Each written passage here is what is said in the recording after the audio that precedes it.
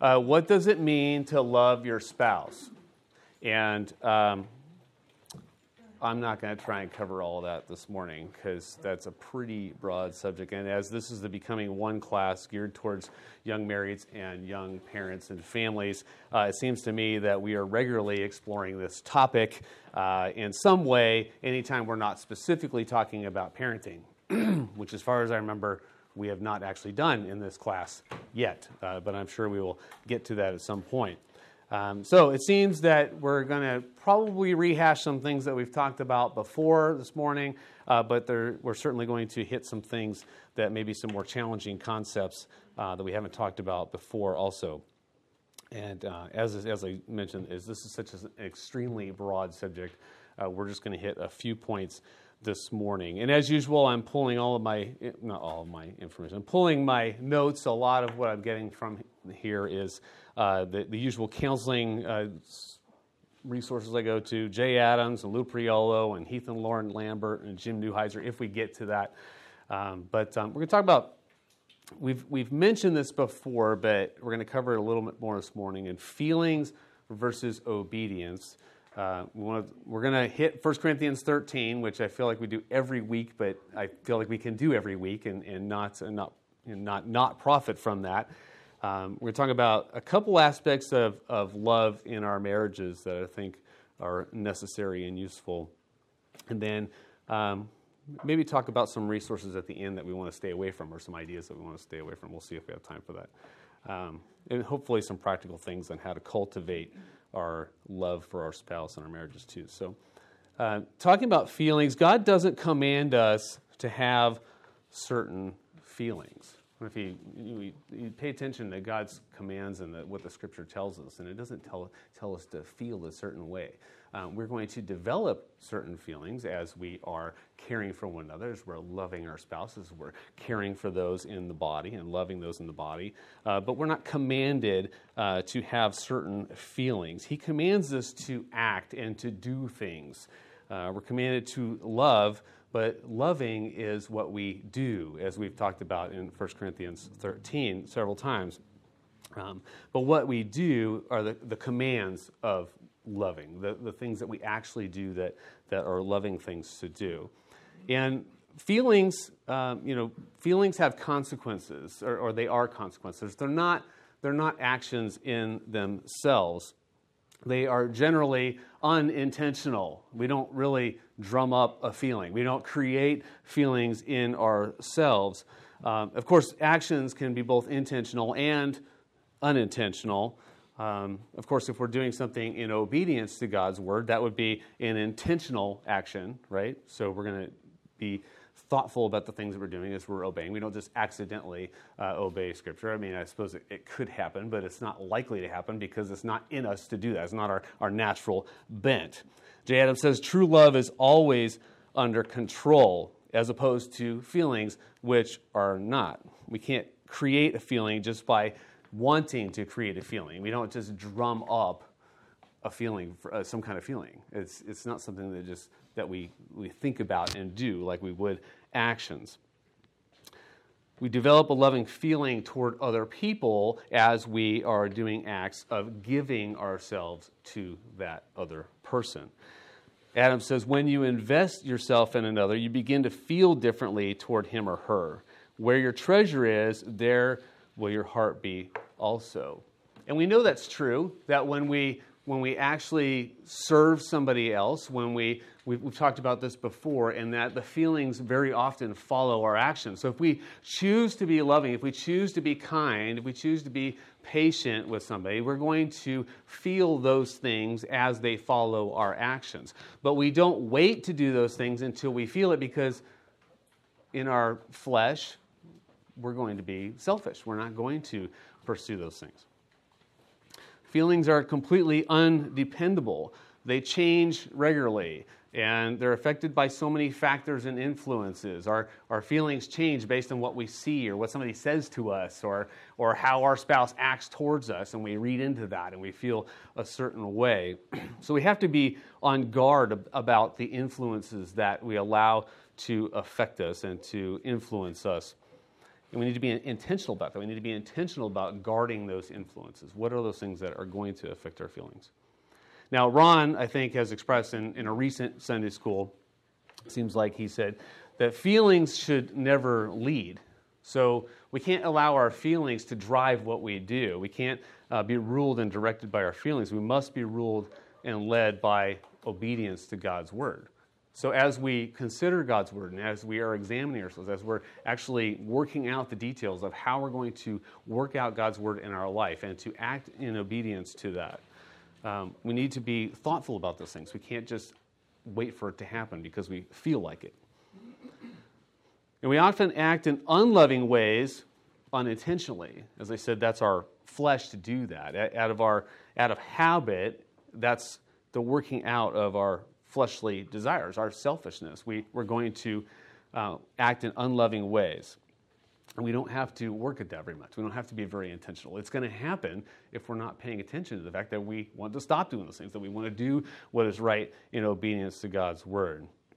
Now, with the power of the Holy Spirit in the life of the believer, we should be convicted of those things. We should want to change. We should be wanting to please God in the things that we do. But acting in unloving ways comes naturally, and selfishness is a good yet incomplete way to describe sinfulness. When we think about sin, what is sin? It's disobedience to God's law, right? It's disobedience. It's not pleasing Him. It's going against His will. But we naturally do that in our selfishness. In trying to please ourselves, we are not trying to please God, and so we fall into, or that is the result of that is going to be sin. And so, thinking that through, am I being selfish? And how am I being selfish? And in what areas of my marriage or what areas of my life and my interactions with others am I selfish? And that's going to lead us back to where we're not pleasing God and where we're sinning. We need to discipline ourselves by the power of the Holy Spirit to act and respond in loving ways. We don't naturally act loving. We need to discipline ourselves to that. We need to train ourselves in doing that. And we know where to find in Scripture, hopefully, what it means to love someone, anyone. It's not just our spouse, but we know where to find some description of how we are to love. At least I would hope you know that by now, as we've mentioned it several times in this class. And if you've been at Grace for more than a little while, you probably have heard this. But we've talked about it before, 1 Corinthians 13, 4 through 8a. And I'm going to read it again. Love is patient, love is kind, and is not jealous. Love does not brag and is not arrogant, does not act unbecomingly. It does not seek its own, is not provoked, does not take into account a wrong suffered, does not rejoice in unrighteousness, but rejoices with the truth, bears all things, believes all things, hopes all things, endures all things. In the beginning of verse 8, love never fails. And this isn't the complete definition of love. We go back to this a lot because it's, as I said before, this is a really nice list. I love that God has put lots of lists in Scripture, particularly in the New Testament. We can look and see, these are sinful actions, these are godly thoughts and actions, right? We can think, these are the thoughts we're not supposed to have, and we have a list of, these are the thoughts we're supposed to have. These are the things we're supposed to dwell on. And here in 1 Corinthians, we have this nice list of, when you're doing these things, these are being loving. These are loving things to do. This is the way to live out love towards others. Now, there are other places in Scripture that add to this, but this is a good list to work off of. And I would say that probably none of us can look at that list and go, well, I got this list down. Where are the rest of them? Where are the rest of the things I need to learn? Because this is no problem. I got this down. None of us are going to be able to say that. So we always have something to start with here. So we've said it before, that love is a verb. It's action. It's doing. It's a command to do. We're commanded to love. That means we're commanded to do things. We're commanded to act, not to feel. Love is often described as a feeling, but in Scripture, we're commanded to love in a very practical way, to love actively. Love is actually putting into action these actions and attitudes of 1 Corinthians, among other things in Scripture. So we have other places we can find things. But we're commanded to be loving by being patient, being kind, not being jealous, not bragging, not arrogant. Those things that are in 1 Corinthians 13 that I just read. But we don't just expect these things to come out of us when we are in love or are feeling loving already. These aren't descriptions of what happens when we're feeling love. When we're in love, we're not going to, this isn't describing what's going to happen when we are already feeling love, and that's how we're acting. That's not what we're looking at here. We don't just recognize love by looking at these things. We don't look at somebody and say, well, they're patient, or my spouse is being patient, they're being kind, we can recognize love, but that's not all of it. So we don't just recognize love by these things, we love by doing these things. So the point I'm trying to get here is that we often read this list. We say love is patient, love is kind, as if love is this thing, and it is patient. It is kind. And if you happen to have love, then you're going to be doing these things. Well, that's true, but we're commanded to do these things. These are things that we are actively supposed to be looking at and saying, how can I love in these ways? And how am I not loving in ways that are contrary to this? How am I not being patient? How am I not being kind? How am I being jealous or bragging or being arrogant? How am I not believing all things in my spouse or hoping all things? How am I not enduring all? How am I not suffering through the things that are difficult? So we need to be considering in examining ourselves, are we actually living these out? And if not, how do we change? It needs to be intentional and it needs to be deliberate. And I would say that that's a tough thing that a lot of us don't do. Or I should say, probably most of us don't do consistently, is examine ourselves and measure ourselves up against this scripture or other scripture and say, am I actually doing that? And where am I not doing it? Which would go back to the spiritual disciplines, which we've talked about before. And making that a priority, making it a thing that we say, okay, this is important, I need to get this on the calendar, and I need to make it happen, because it's important enough that that should be happening. It's my pursuit of my relationship with God and my pursuit of trying to please Him and to reflect Him to the people I come in contact with. Most importantly, our spouse, and then our kids. Now, most of media, advertising, and our popular culture is going to impress upon us that love just happens, right? That's what we see. They fell in love, right? Love just happened. All of a sudden they saw this person and they were just madly in love, love at first sight or whatever. That's what the advertising and popular culture is going to tell us. It's not action and it doesn't require work. It just happens. It's not developed. It's certainly not something that we think about because it's just an emotion that overcomes us. Like we fell in love. It's all of a sudden happening.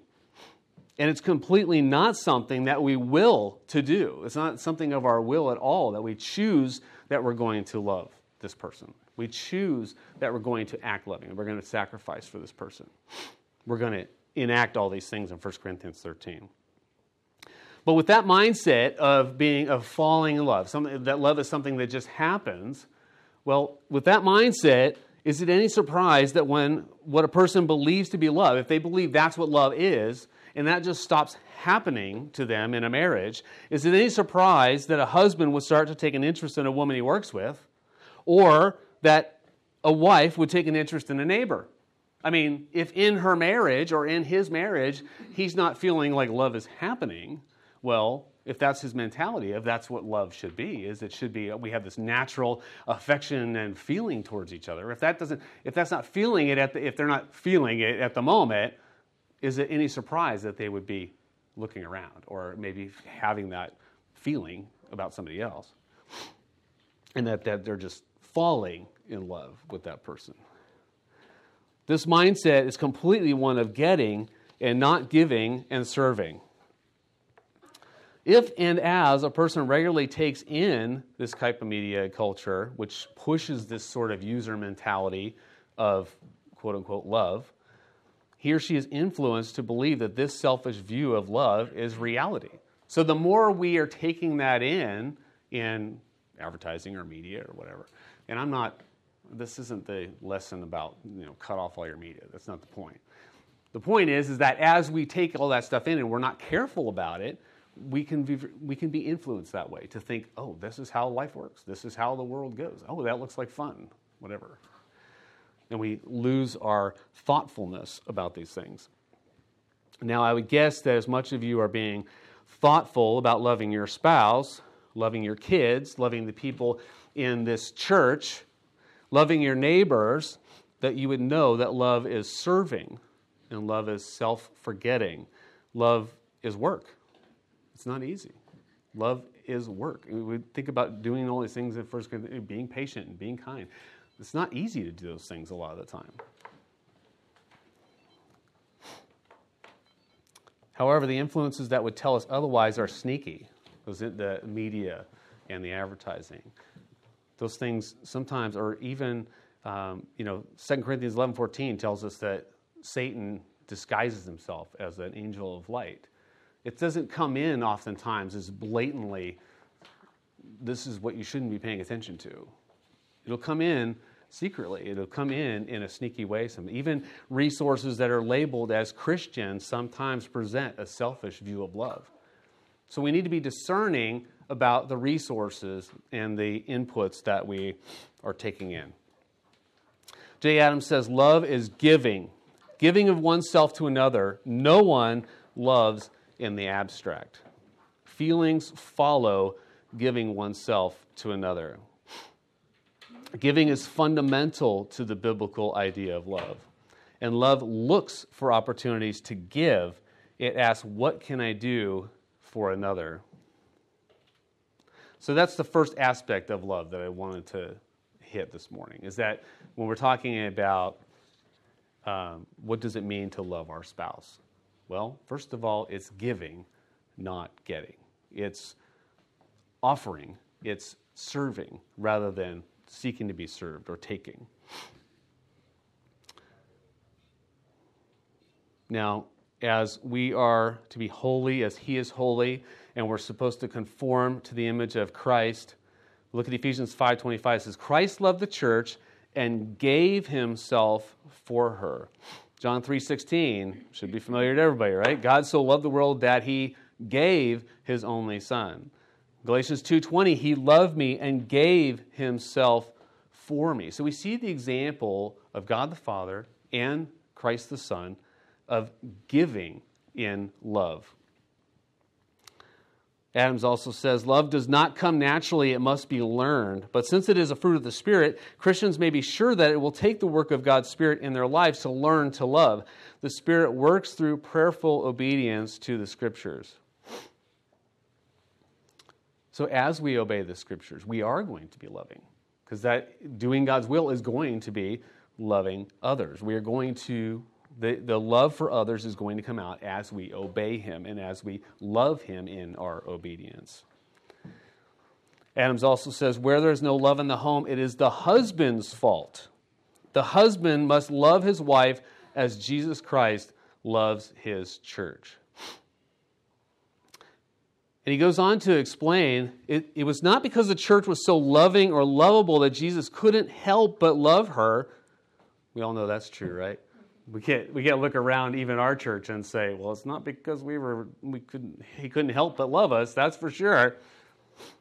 But rather, while we were enemies, while we were sinners, while we were rebellious, vile, and loathsome creatures in His sight, Jesus first loved us and gave His life for us. He looked on us with love in spite of it all and determined to set His love on us. So we consider that as husbands called to love our wives as Jesus Christ loves His church. Jesus didn't wait for the church to be lovely because He would still be waiting. The church is lovely because He makes it lovely. So, as husbands, considering how Christ loved His church, we have no excuse to not love our wives when they're not lovely, when they're not being pleasant, when they're being difficult. Because it's only wives that are ever difficult. Husbands are never difficult. So if love has grown cold in the family, the husband should do something about it. He must emulate the love of Jesus Christ for His church. He has the responsibility to initiate love. God holds the husband responsible to introduce love. He must give his time and his interest and his money and himself to his wife and to his family. That's what husbands are called to do. Now, of course, if or when a husband and father commits to giving his love in his time, his interest, his money, and his presence and his influence, as I just said, as he is doing that, what's that going to mean? That's going to mean that he's going to need to consider what he won't be giving his time and his interest, his money, and his presence to. He's going to have to make that choice. If I'm going to choose to love my family as God would call me to do that, what am I going to put away, or what am I going to put off, or what am I just going to kill that's keeping me from doing that?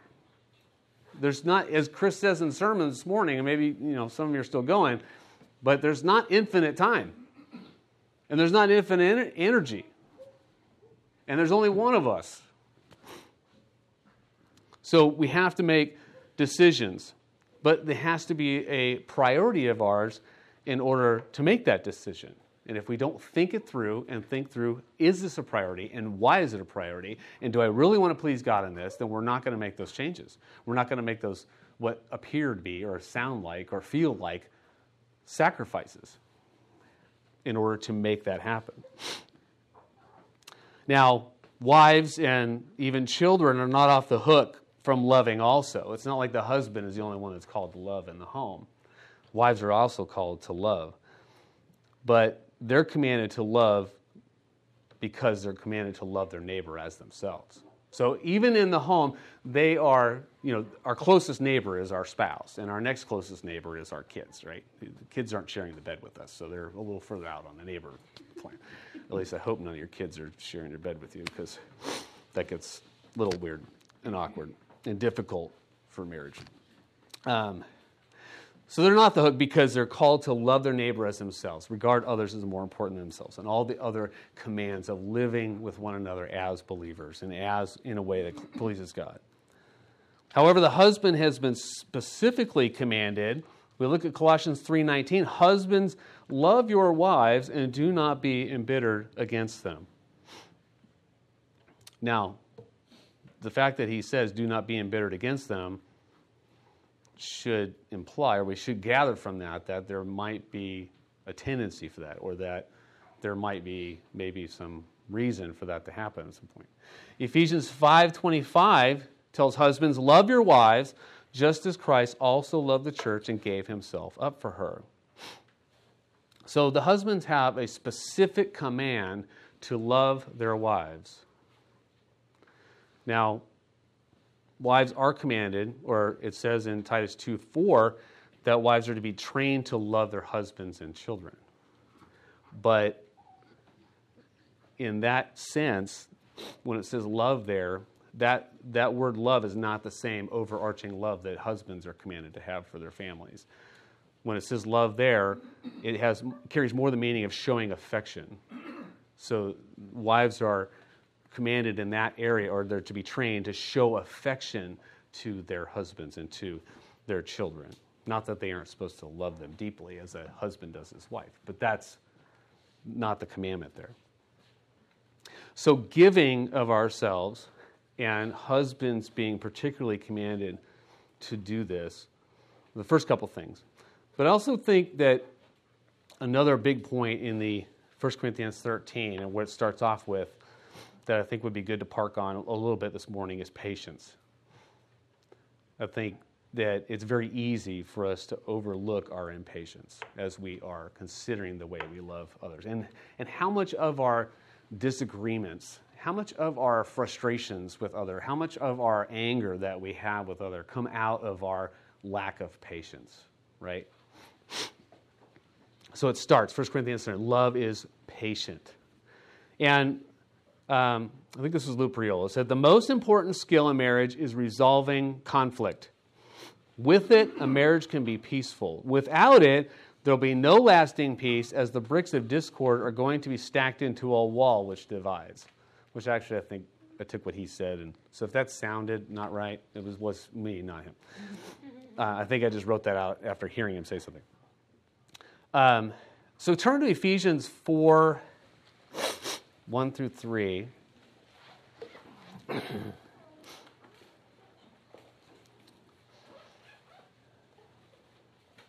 And this goes along with resolving conflict. Ephesians 4, 1 through 3. And Chris actually read, I think, 1 and 2 this morning in church. But therefore I, the prisoner of the Lord, this is the Apostle Paul, therefore I, the prisoner of the Lord, implore you to walk in a manner worthy of the calling with which you have been called. So we have been called to be believers and to be Christians, little Christ, reflecting Christ. So that's what we've been called to. So we're supposed to live in a manner worthy of that calling, with all humility and gentleness, with patience, showing tolerance for one another in love, being diligent to preserve the unity of the Spirit in the bond of peace. So we see some essential qualities for getting along with others, particularly with our spouse, right? We need to have humility. We've talked about that in this class. Gentleness, which I don't think we've addressed that too much, but that should go without saying, right? We're not going to get, if we're being harsh, we're not going to get very far. So humility and gentleness with patience, showing tolerance for one another in love. Now, when it says tolerance, what that's talking about is we have tolerance towards people as they are doing actions and or words that maybe aren't our preferences. So they're not necessarily sinning, but we're living with them in harmony by being tolerant of them. So it's a loving forbearing with them in that we are accepting of those things and we are living with them in a loving way, even though they may be doing something that maybe we don't really care for, which I'm sure never happens in any of your marriages, but I have to mention it. So. Patience is the ability. This is a quote from Lou Priolo. He was asked to define patience, and he says, patience is the ability to accept the difficult situations from the Lord without complaining or murmuring or arguing or giving Him a time limit to remove it from our lives. So I thought that was pretty good as far as the definition of patience goes. So ability to accept the difficult situations, or people, you could say, from the Lord without complaining or murmuring or arguing or giving Him a time limit to remove it from our lives. Because when something difficult happens, what's the first thing we're thinking? How long is this going to last? And I can handle this, Lord, for this long, but after this we need to change. We need to do something different. In Scripture, we see endurance and perseverance, and those often refer to circumstances when we're talking about enduring a trial or persevering through a trial. We often see those refer to circumstances, but when we see patience, it's usually referring to other people. It's usually referring to having patience towards somebody or in the midst of a conflict with somebody or in our relationship with somebody. Now, we need to always keep in mind that our spouses are progressively being sanctified. They are not immediately being sanctified. So we can't expect them to change on our timetable or according to what we would have them to do. But that applies to us also. So we need to be mindful of the fact that we are also sinners. And that's where that humility comes in. When we start pointing at somebody else, we are completely forgetting about our own sinfulness. We talked about that in a past lesson. Now, another word for patience in the King James is long-suffering. So that just sounds like what it is, right? It's suffering for a long time with the right attitude. So that person's being difficult. We are going to suffer through that, possibly for a long time, and do it with a right, God-honoring attitude. People change in their conformity to Christ-likeness at differing rates, and it's not up to us to expect or determine anyone to change on our timetable or our agenda. We're called to love and to be patient with everyone. 1 Thessalonians 5:14. We urge you, brethren, admonish the unruly, or which could be translated undisciplined. Encourage the faint-hearted. Help the weak. Be patient with everyone. So even those people that are struggling, whether they're struggling because they're undisciplined or they're faint-hearted or they're weak, we're called to be patient with everyone. 2 Timothy 4:2, preach the word. Be ready in season and out of season. Reprove, rebuke, exhort with great, which also could mean, or literally means all, with great patience and instruction.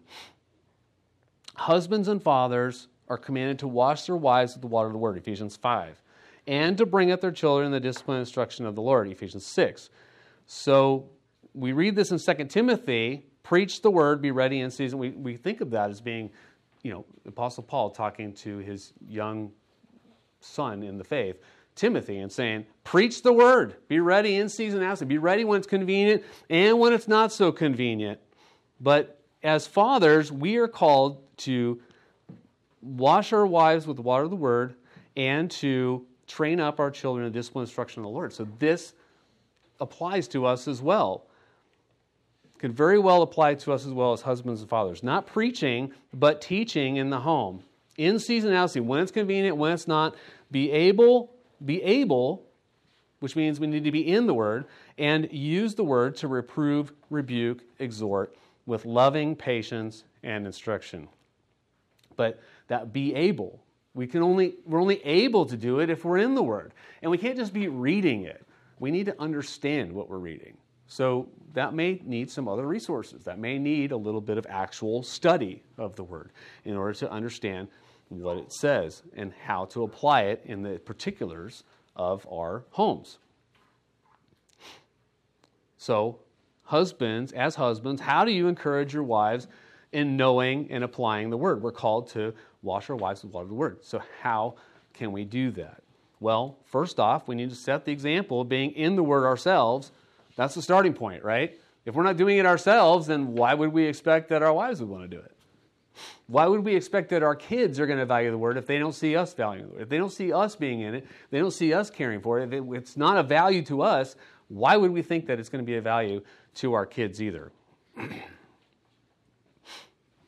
So how else do we communicate the value of God's word in our homes? Of course, if our wives are busy in the home with kids early morning until after the kids are in bed, and then spending time with us, because that's important too, that's a good thing, but she never has time to be in the Word, maybe it's time to help that happen. How can we make that happen? How can we take the kids off of her for a little while, or take a chore, or do something to give her some time to be in the Word if that's necessary? We see that 1 Corinthians 13, I was addressing patience here. Starts with patience and it ends with endures all things. They both carry the idea of long suffering. So that passage, it starts with patience and it ends with enduring. It seems like this is a special place that we need to be acting loving, is being patient and being long suffering, enduring.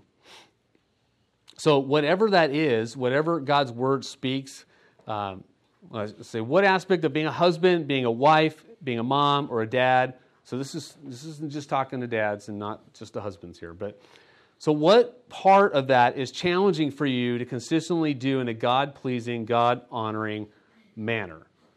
So those things in 1 Corinthians 13, or any of the other things you know that you should be doing according to the Word, as a husband or a wife particularly, or just as a believer in your growth.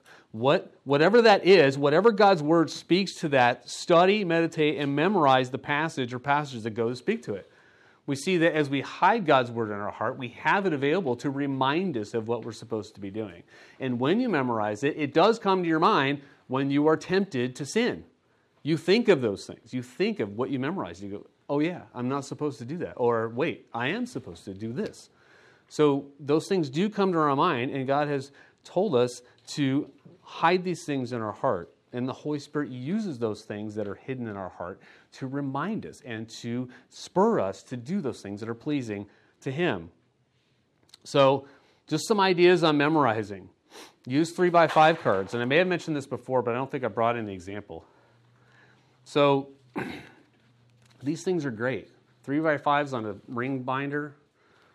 I think I've said before in this class, you stick it over your speedometer. You don't look at it anyway and memorize it while you drive, right? So that's, or your tachometer, which nobody uses anymore, except for Chris Muntean, right? That's right. And me. So, because we drive stick shifts. So. You got any of you know how to drive a stick shift other than me and Chris? No. That's right, exactly.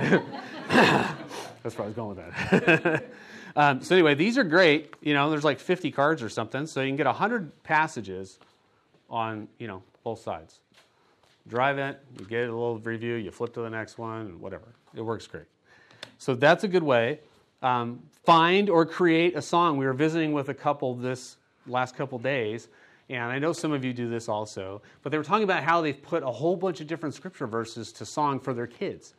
But the funny thing is that we're sitting there, and the dad is they're talking about this and how cool it is that they're putting all these verses to music. And then he said, yeah, my 2-year-old learned this it's like 6 or 7 verses in some like Psalm 62 or something.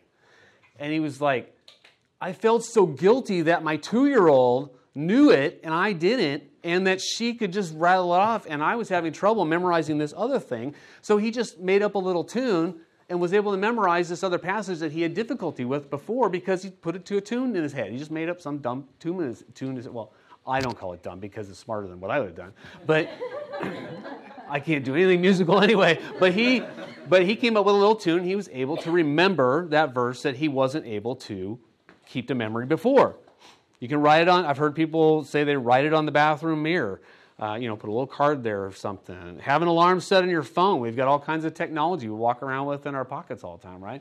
Have an alarm set. Pops up and it gives you your verse right there, and you can review it several times a day doing that. Whatever. You guys, it's for us to use our creativity in order to be obedient. God gives us principles in His Word. It's for us to figure out how to apply those things in our lives particularly. And we do that by using our own creativity and our own structure and what works for us, right? So think about that. But really, we're commanded to hide God's Word in our heart. I think sometimes we think that's optional. It's not. We need to know God's Word. And if that means we read it all the time so we know it, or if we're actually memorizing, but memorizing particular passages for whatever it is you need to work on in your life in order to please God more fully, that needs to happen. God has given us His will in principle form in His Word. He gave us the freedom to be creative and intentional in how to apply His Word.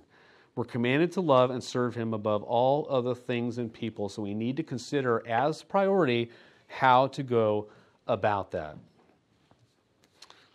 So I think that about finishes our time. One more real quick note.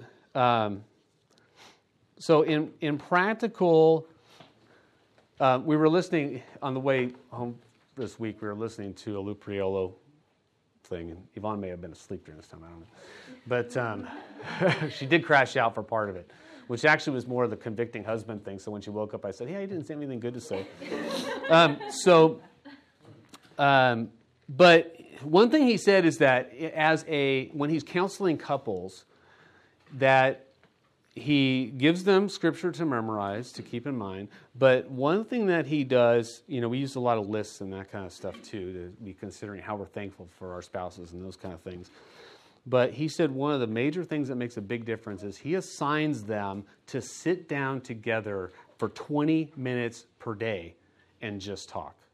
And it's 20 minutes really isn't that long.